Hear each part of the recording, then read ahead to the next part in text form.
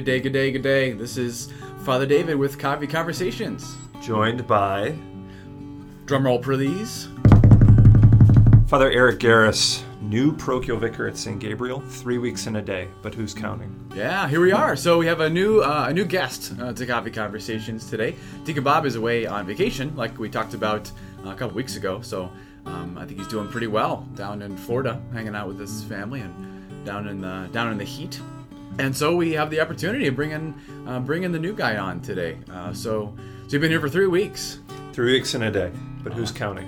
Hey, that's good. So it's been good. It's been strange. I was at St. Raphael in Bay Village for 4 years, and you get to know a whole community, and you journey with them, and you know everyone's name, and you know everyone's story, and now it's being reintroduced, and everyone asking, what's my name? What's my story? And I'm like... For sure.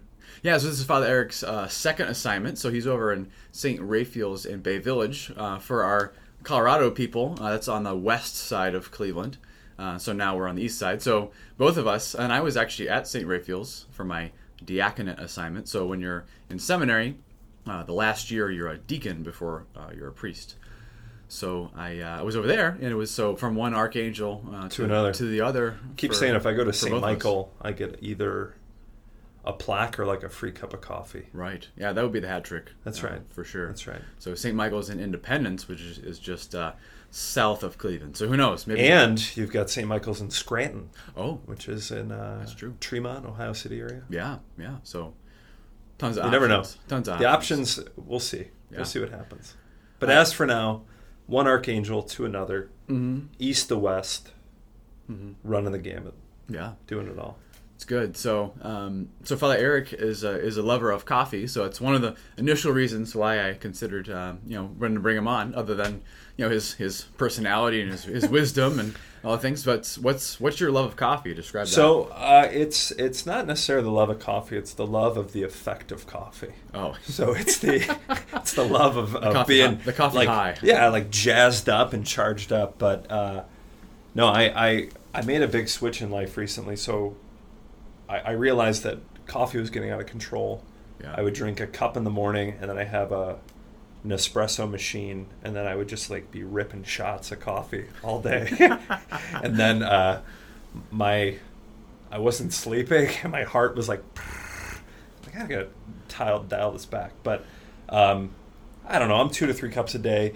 But the other big change is I'm finally starting to like Dunkin' over Starbucks. Oh, wow. I feel like that's the working man's transition. Yeah. Starbucks is the grande and just give me a medium. But I drink my coffee black because that's how it's intended to be. Yeah, just straight all the flavors. Yeah, that's how the Lord intended it. Yeah. You have any favorite roaster in Cleveland? Favorite roast is Rising Star. Yeah. They're the pinnacle of roasting as far as I'm concerned. They're the light roast and the beauty of the floral, I don't know. But you go in there and you're like, this is coffee. Indeed. Yeah. So Father Eric and I, there's one on the west side that we'd go to. And this was after, in the mornings, we go to this really early mass with these sisters.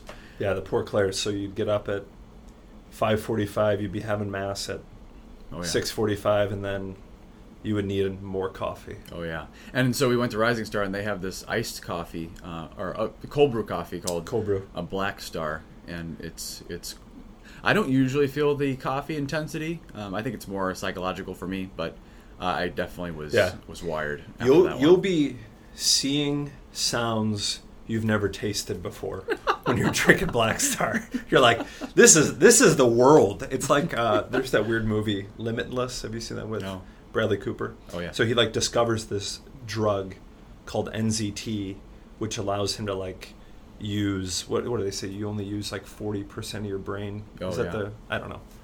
But it's something like that. But it's this drug that not as much as we could. Right. That taps this potential. And so when I'm drinking that stuff, I'm using 150% of my brain. Nice.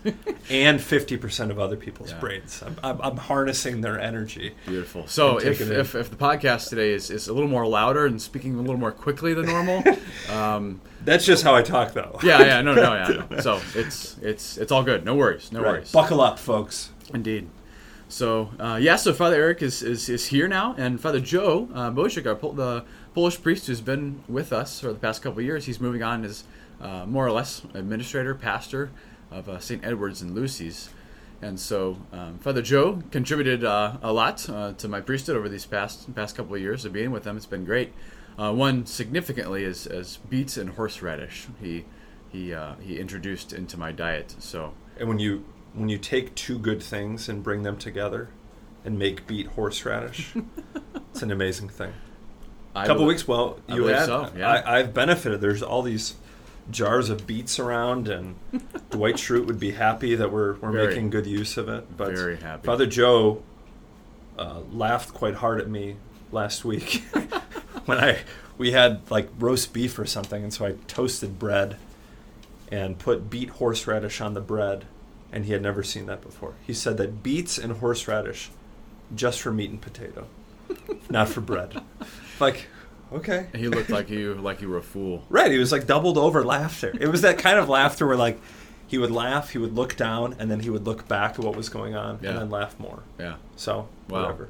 Well, hey, you bring joy into people's lives. That's right, through various ways. Yeah. So Father Joe, he contributed that along with other things to my life here at St. Gabriel's. And Father Eric so far has brought in the air fryer and the increased wearing of Chaco sandals. Right. The air fryer is the celibate cook's best friend. Indeed.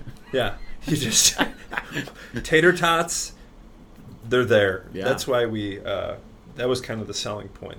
Yeah. Was tater tots, but the Chacos. So you said there's Colorado people. Mm-hmm. We wear them here in Cleveland. Indeed. Yeah. Chacos abound. Chacos abound. So Father David's been asking me, is it like how do you wear these and what do you adjust them to? But once you break in Chacos, there's nothing more comfortable and amazing, other than the true sign of a Chaco wearer is the tan line. The tan line. Yeah. It stays with you all year. All year. It's like you look at your feet and it's middle of winter and you're like, why does it look like someone had taken white out in the shape of a Z over the top of my foot? It's like, because I wear Chacos all year. Beautiful. But I will say, I deliberately, this is a whole other topic, but I just started golfing about a year and a half ago. But when I go to the driving range or just go to chip around and putt around, I just kind of stand around with the Chacos on to increase the tan. Beautiful. Yeah. Beautiful. I'm going to be in time of transition now because I've been wearing Tevas for the past number of years. So I have the Teva branded onto me. Yeah. So now we're going to be transitioning to Chaco. Right. So Starbucks to Dunkin', Tevas to Chaco. I know. It's a whole my life. Deacon Bob uprooted. To me. St. Raphael to St. This is a time of transition. So many ways, but it's all good. So, well, that's great. Get to know a few things about you. So, maybe Father, just share us a little bit about. I know in our first podcast with Deacon Bob and I just kind of shared a little bit about ourselves. So I don't know, who are you? What's a little bit of your story, and then maybe why, what priesthood, why, and sure. How what they look like. Yeah. So I grew up East Side, Lake County, Our Lady of Mount Carmel and Wycliffe. Faith was important as a family. We went to Mass every week on Sundays. We prayed together as a family insofar as we prayed before we ate dinner.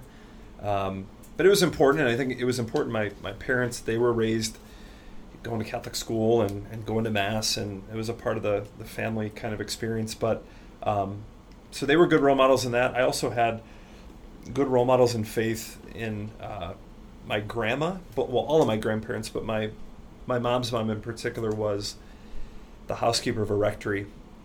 And unfortunately, there were some family situations there that my mom's dad had kind of been not so present, and the pastor kind of was there, took the family under his wing. And so we would always have Father Anderson would be around at family gatherings and different stuff. So as much as the priesthood was this thing behind an altar for an hour a week, there was also encountering the humanity of priesthood. And so I don't know, I was drawn to both of that. I was drawn to the mystery of, okay, what is he doing up there? What is Father doing? But also hanging out with Father who would drink gin and tonics on the back porch with the family. So I felt called to that in some ways.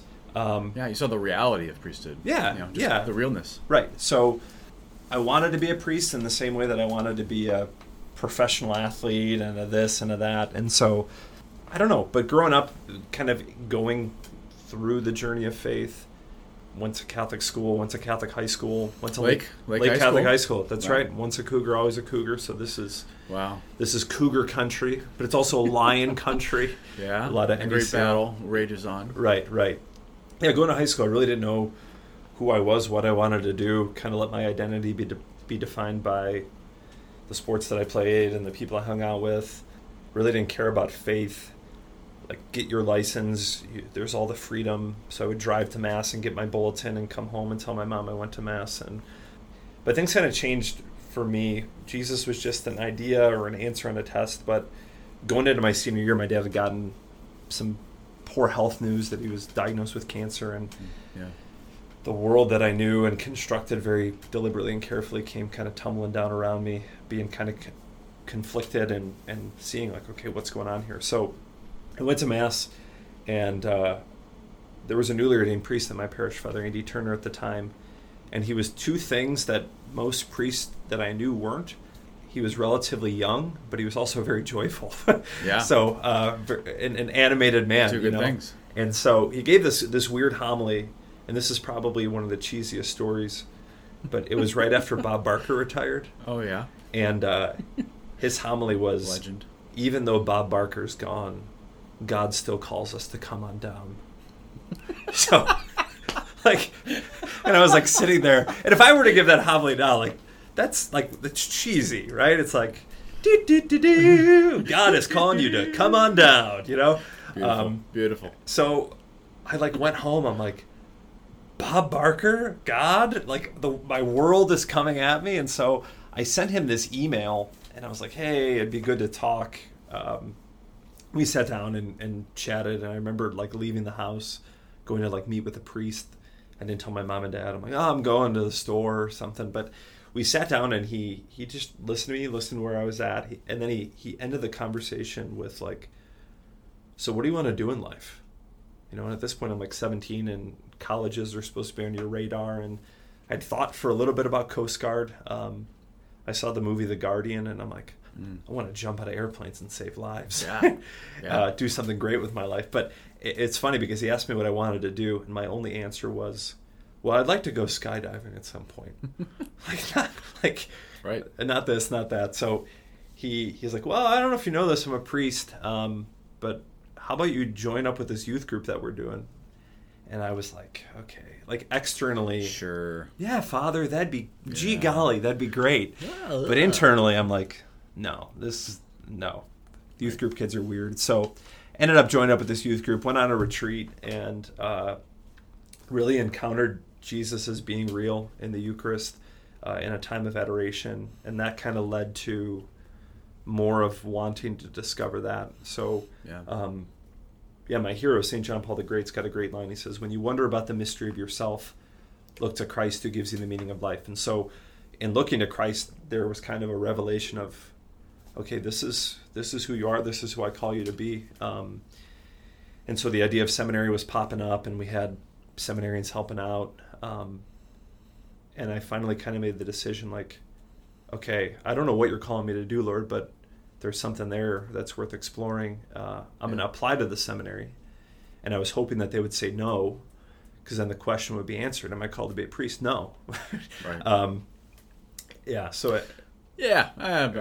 Right. But getting there, it was kind of that whole sense of discernment of, okay, I'm looking to Christ in my studies, in my prayer, in my apostolic foundation and formation, in my humanity. And there was kind of this sense of, okay, this is who you are. Yeah.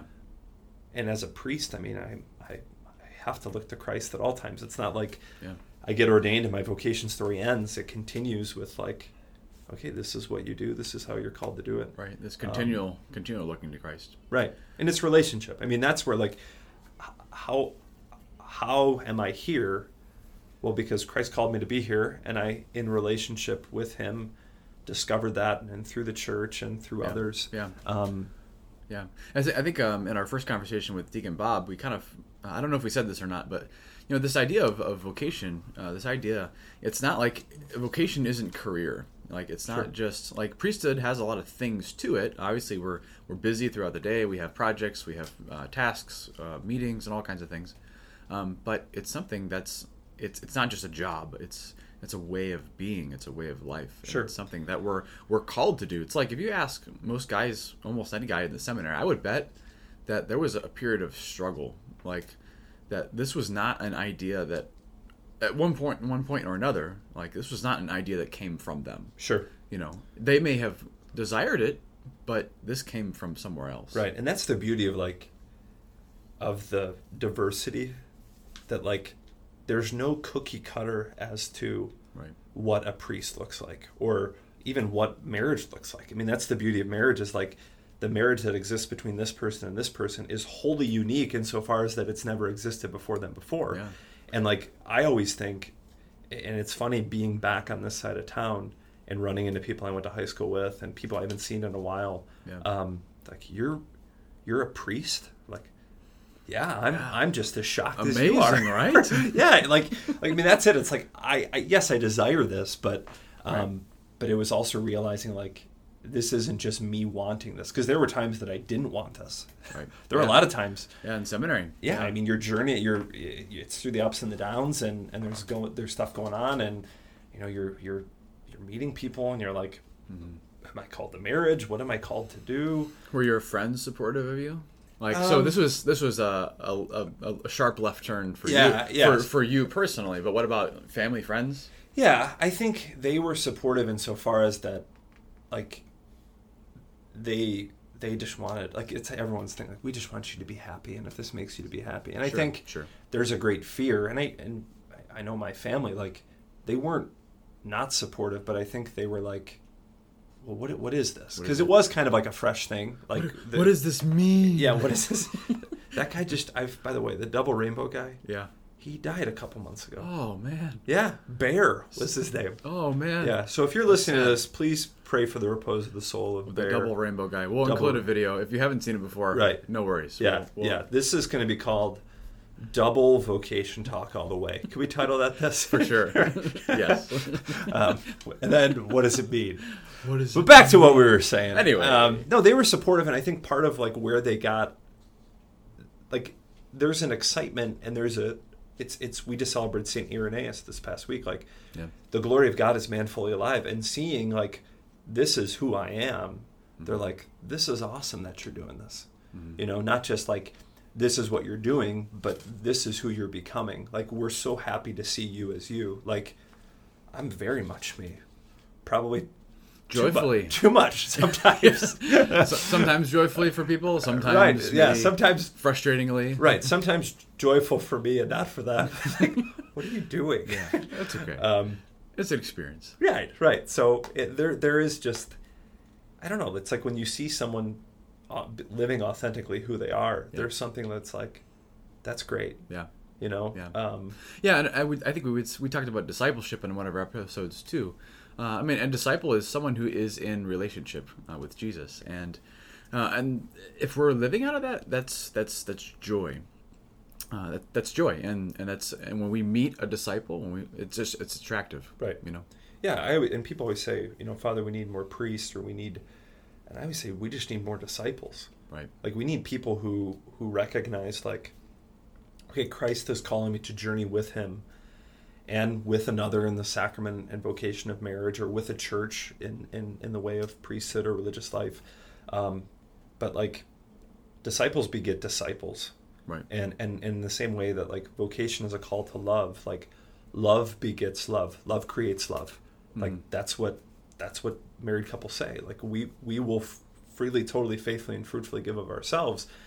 And the fruit that's born is not just a child, but the fruit that's born is that like love is made known in the world insofar as these two people give of themselves in this way. Yeah, God's presence. I mean, right. It makes God less of like you said before, like at some point God was an idea to you. It was kind of a thought. It was a picture in a book. But we want God to be real, and God becomes real through the sacraments of the church, through particularly priesthood. Like God becomes very real through the priest, through what the priest does. And then the love of a married couple, like God's love is made real through them, through their witness of giving their lives to each other through good times and in bad, sickness and in health. Yeah, there's that great line at the end of the rite of marriage, the prayer over the couple. It says, "May you be witnesses to the world of God's charity." Right. So like, may you in your life give witness to the love of God in what you do. Like that's vocation. And people think like, well, I'm not doing it in a perfect way. Well, none of us are, right? Mm-hmm. Like, but I think part of it is like, it's seeking that perfection in love by coming to the source of love, right, which is our God who becomes present in the sacraments and in a life of prayer, and as we journey with one another, and as we break open the Word, it's encountering that right, as being something real, not just an idea. Yeah, beautiful. And to kind of close up all these thoughts, so in marriage preparation with couples, we talk about vocation, and we've been using this word vocation, and what does it mean? Well, vocation comes from the Latin word vocare, which means to call. So if you think like vocal, it's something that's heard. So a vocation is something that's received. It's a way of living that we're called to. And I share with them a video from Father Mike Schmitz, and he kind of breaks apart vocation in three different ways, and I'll share a link too in the podcast notes. But he shares the sense of vocation that we're called to live in a certain way. First, as kind of with the whole of our lives, that we're all called to holiness, we're all called to be saints. Second, that we're called to a particular state in life. So this would be kind of what we would generally think mostly along with a vocation. So being a priest, being married, being a religious brother and sister, being a consecrated, dedicated single person in the world. And then thirdly, that we're called in every day, every moment, to how am I following God right now? Not just in general always, not just with the state of my life, but what am I supposed to do in the next hour? Who am I supposed to talk to? Am I supposed to pray? Am I supposed to go work? Am I supposed to visit someone? It's in the daily things that we live, and it's just kind of very So we're all drawn into this reality of relationship with God, and following Him, and I think it's kind of just a nice way to think about the Christian life. Right. Well, and I know you have talked about it before. At least you talked to the youth group, but like, it's that sense of our identity is built by a relationship, so it's relationship, identity, mission, which is, right, the IPF Way, Institute for Priestly Formation. They do such an awesome job, but it's a reordering that like, my vocation is not just what I do, right? It's who I am and who I'm in relationship with, and then it's ascending on mission. Right. Like identity is formed by relationship, not just by action. Yeah. Married couples are married because they've been in a relationship with one another. Priests are priests because we've been in a relationship with the church. Like single individuals who live a life in that way are, they might not have the relationship of a spouse or this, but like they're still a son, a daughter, a brother, a sister, an aunt, somebody, an uncle. Like they're in a relationship. Right. That's their identity, and that identity like is fortified, which sends us. Yeah. That's the Mass. Right? Like we enter into a relationship with Christ and through God and the covenants and Scripture and identity, the body of Christ, go. That's right. Let's live in it. Right. Beautiful. It's great. Thanks, Father Eric, for joining us in this first session with you. Yeah. Kicking it. Yeah. We'll be excited to hear more, and and prayers for your ministry here. We're excited to have you and see how Jesus is made real through you, through your life and your ministry. So, but as we do in all things in prayer, praying for all of us, no matter where we are. All right. In the Father, Son, Holy Spirit. Amen. Good and gracious God, we praise you for the gift of this day, the gift of our lives, the gift of all that you've surrounded us with, family, friends, with priests, with community. We ask you to continue to inspire in us this desire to give of ourselves and to love. If we're confused about life, if we don't know where you're calling us, may we hearts be opened to see that you are truly with us and that you call us to give of ourselves and to live a life of love. We ask you to bless Father Eric, bless all those priests who have been in transition to new parishes. May their hearts be strengthened. to more faithfully and continue to live out their priesthood with the people they've been called to. And we ask this all in your name. Amen. Amen. Father, Son, Holy Spirit. Amen. All right, everybody, have a great week. Things will be good here. Father Deacon Bob will be back next week, and we'll continue on. I'm looking forward to it. Beautiful. All right. It's the journey. It's the journey. All right, everybody. Adios. Peace.